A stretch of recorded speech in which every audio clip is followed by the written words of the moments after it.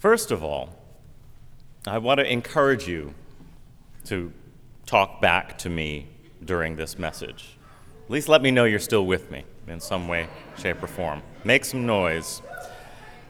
If you agree with something or something resonates with you, please feel free to let me know in the moment. Now, I realize that some people might be uncomfortable or distracted with this kind of participation, and I am sensitive to that. But, I want to also realize that there are some people who have been literally bursting at the seams to do that through some of these services. Today, I would ask that those who are uncomfortable try and go along with this today.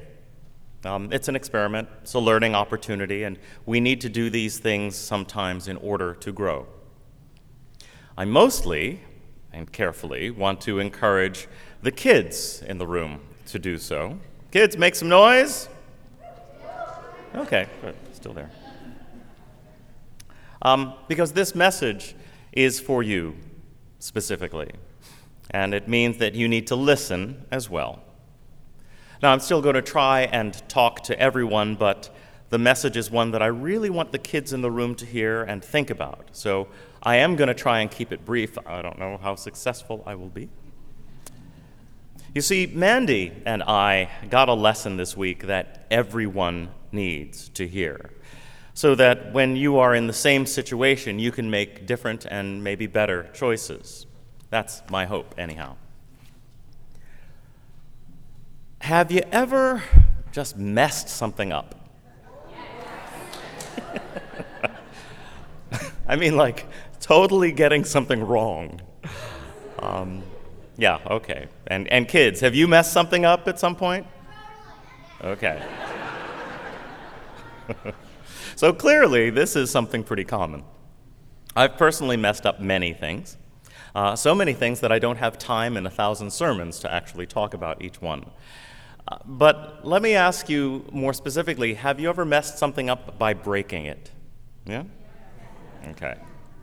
I've done that too, again, plenty of times. But the most memorable thing that I ever broke was when my brother and I were playing catch with a pillow in the dining room. Makes lots of sense. I was 7, he was 10, and that's what 7 and 10-year-olds do. Never thinking that something might break because we were having fun. But then it happened. I lobbed a pillow directly into one of my mother's crystal punch bowls that had been a wedding present.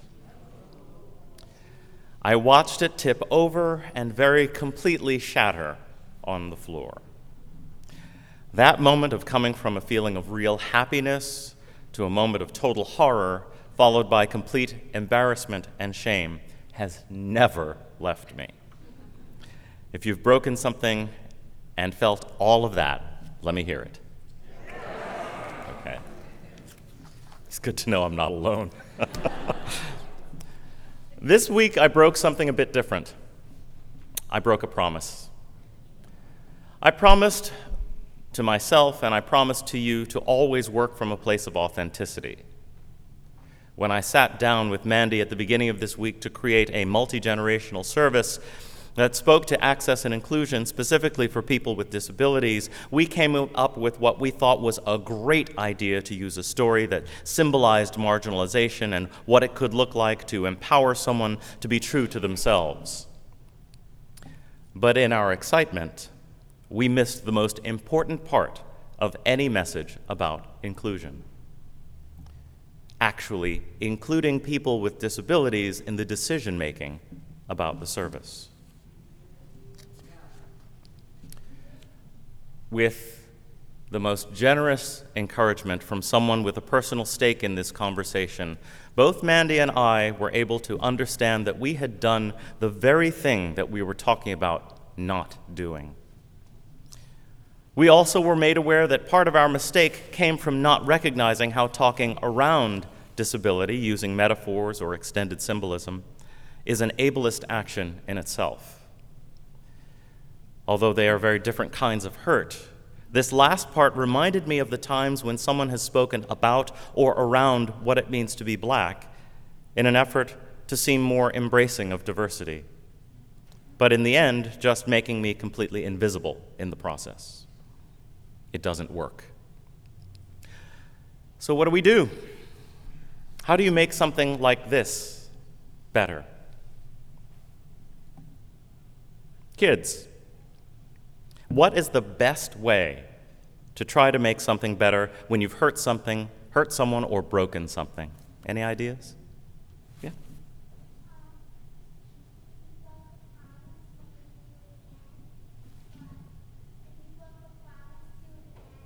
Mm-hmm.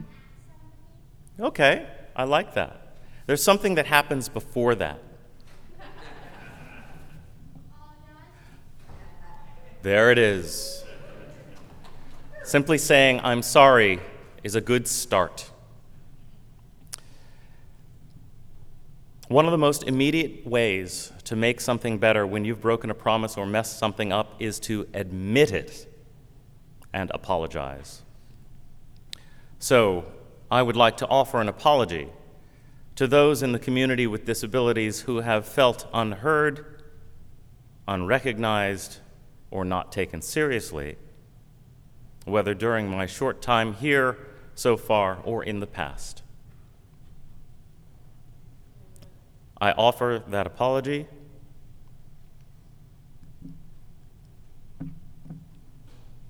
on behalf of Mandy,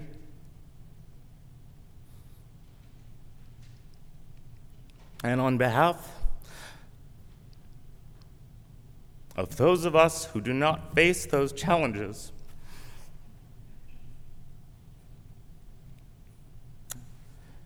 And those of us who either unwittingly or uncaringly continued to hurt and foster the marginalization. I am sorry.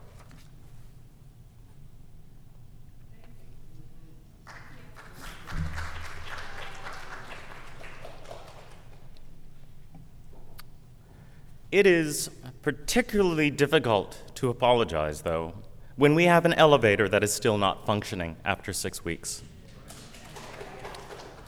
Although I can say that we are much closer to having this problem solved, thanks to Carol staying on the case. That's one reason she's not here today. She worked her butt off this week.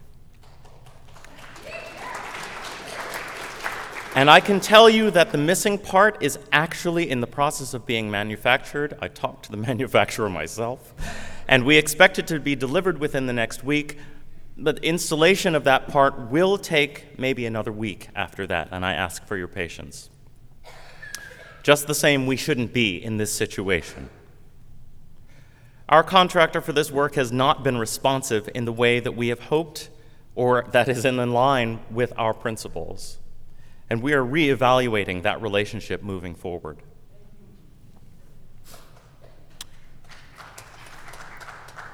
Here's another question for you. If an apology is given, but then someone does the exact same thing again and again, does that apology mean very much at all? Yeah.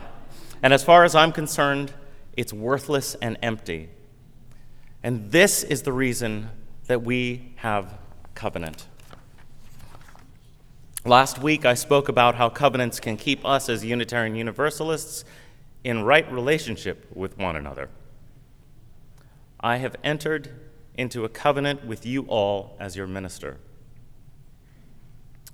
But I only have so much to say in all of this. Being the minister is nice, but the strength of this gathering is still all about you as a community.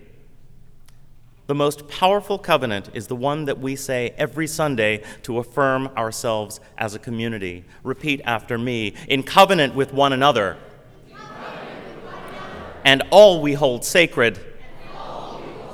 We answer the call of love. Welcoming all people into the celebration of life, searching for truth and meaning, and striving for justice and compassion, to nourish and serve each other, our community and our world. So I think many of us affirm commitment to inclusion in our covenant in lines like welcoming all people, or maybe striving for justice and compassion. But how does that work? Isn't that a little vague? Do we actually know what all people looks like or sounds like? And just how are we defining someone else's idea of justice? Going back to that platinum rule.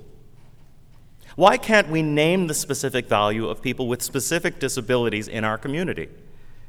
It is a tremendous assumption to make that when someone who presents differently than you've seen before, or has a different speech pattern or thought process or way of moving, that when they literally show up at your doorstep, you won't find a way to make an excuse for turning them out or completely ignoring them. It is more difficult than most of us realize. Welcoming all people, striving for justice and compassion. Another thing to consider is that focus on doing the welcoming and striving may also put some of us in the role of being the only ones who open the doors. Or worse, the gatekeepers of justice and compassion. That is the very definition of ableism. Now, I'm not saying that welcoming all people and striving for justice and compassion is a bad thing. On the contrary, it's great. But for me, it doesn't work unless we activate the other parts of the covenant, like the celebration of life and finding ways to nourish and serve each other. This is what calls on us to recognize the full range of each other's being. Yes, it may feel like more work, but the benefits to all of us far outweigh the effort. What would it mean to put our assumptions about convenience and expense after the needs of others and begin by showing up with joy and affirmation for everyone?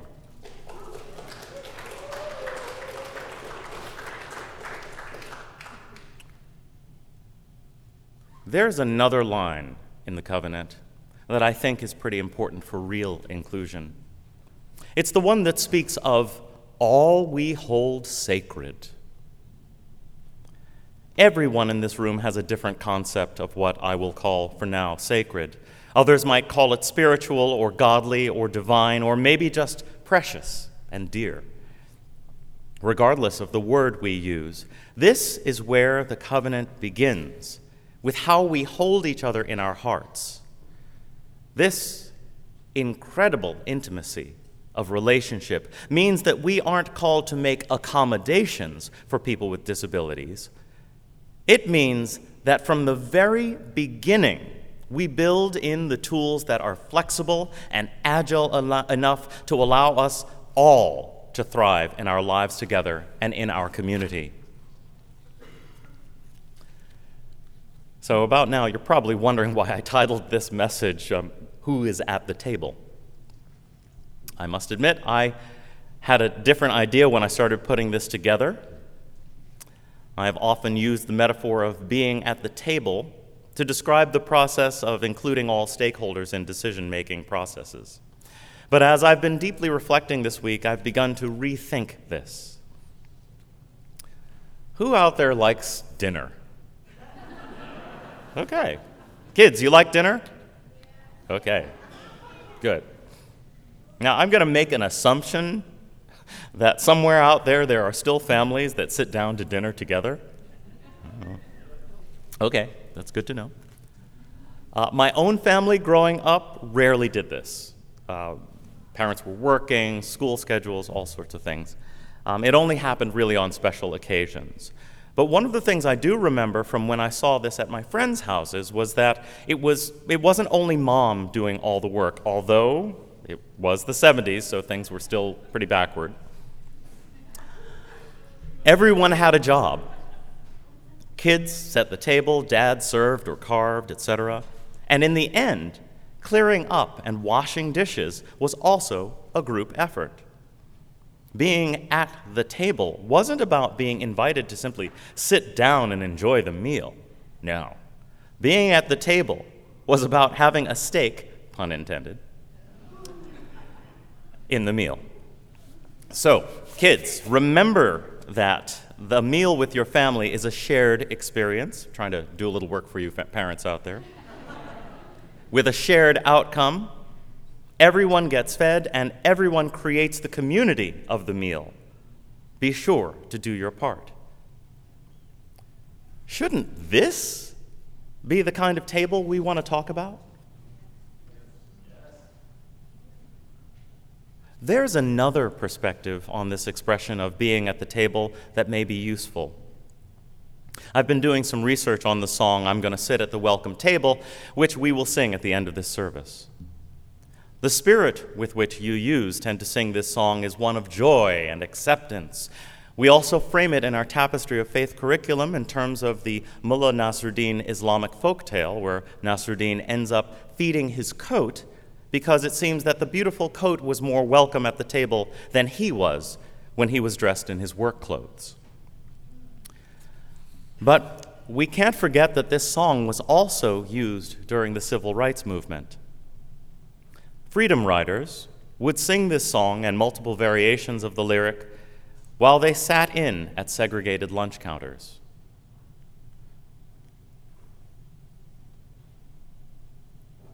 We're at the welcome table. That changes things a bit.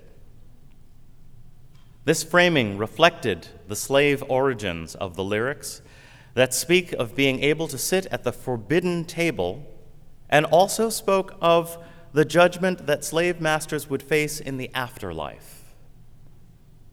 Some of the original versions of the lyric are literally about turning the tables on injustice. It is a table of defiance against oppression. When we sing the song today, try holding that feeling in your heart. I'm convinced that we need to be cultivating both of these tables when we explore our relationship with people with disabilities in this community.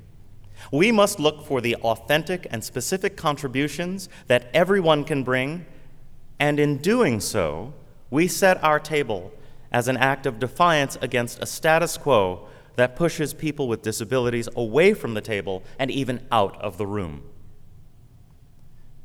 Because of our covenant, the act of welcoming cannot be a simplistic, easy, breezy, let's all have brunch kind of welcome. It must be the welcome that is for the whole self, for all of us, and it takes work. So I said before that an apology is only as good as the next time a hurt happens, and I want to hold myself and hold this community to that. Mandy and I and the whole staff recognize that we are still very much so in a learning and growing phase, settling into the new rhythm of a new ministry, understanding some new structures as to how we can work together as well. But what we also recognize is that the work of active inclusion of people with disabilities and differing abilities of all kinds must be done at all times. It is not an option.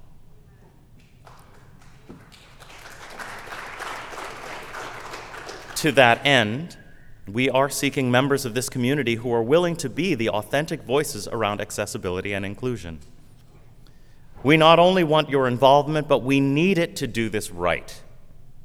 What we would like to do is bring together a covenanted group to advise and guide the congregation and learn the best way to move forward, living into the covenant that we say every Sunday. Like our block structure below, we may not recognize what we are building at this point. It may be a tower, or it may be a bridge, or something else altogether. It's going to take time to understand. And I encourage you all to spend some time with the blocks after service, looking at them, thinking about my words, touching them or talking about them, and thinking creatively and openly about what we can build together and what that means for you personally. We are going to continue to make mistakes. Someone is going to toss a pillow at the punch bowl and it's going to break. And your leadership team is going to have an even more brilliant, yet equally totally insensitive idea. But the beauty of what we already have is that there are ways for us to call one another back into covenant. We have ways to recognize when we have done wrong and to actually receive the message from one another. As long as we continue to bring these clarifications to one another from the position of love, as long as we remember to hold each other as sacred, to celebrate one another, and to strive to nourish and serve one another, we can make this right. And if you are concerned about our capacity to live fully into what we say we believe regarding access and inclusion, I would challenge you instead to understand that we can't afford not to live fully into our commitment to access and inclusion. May it be so.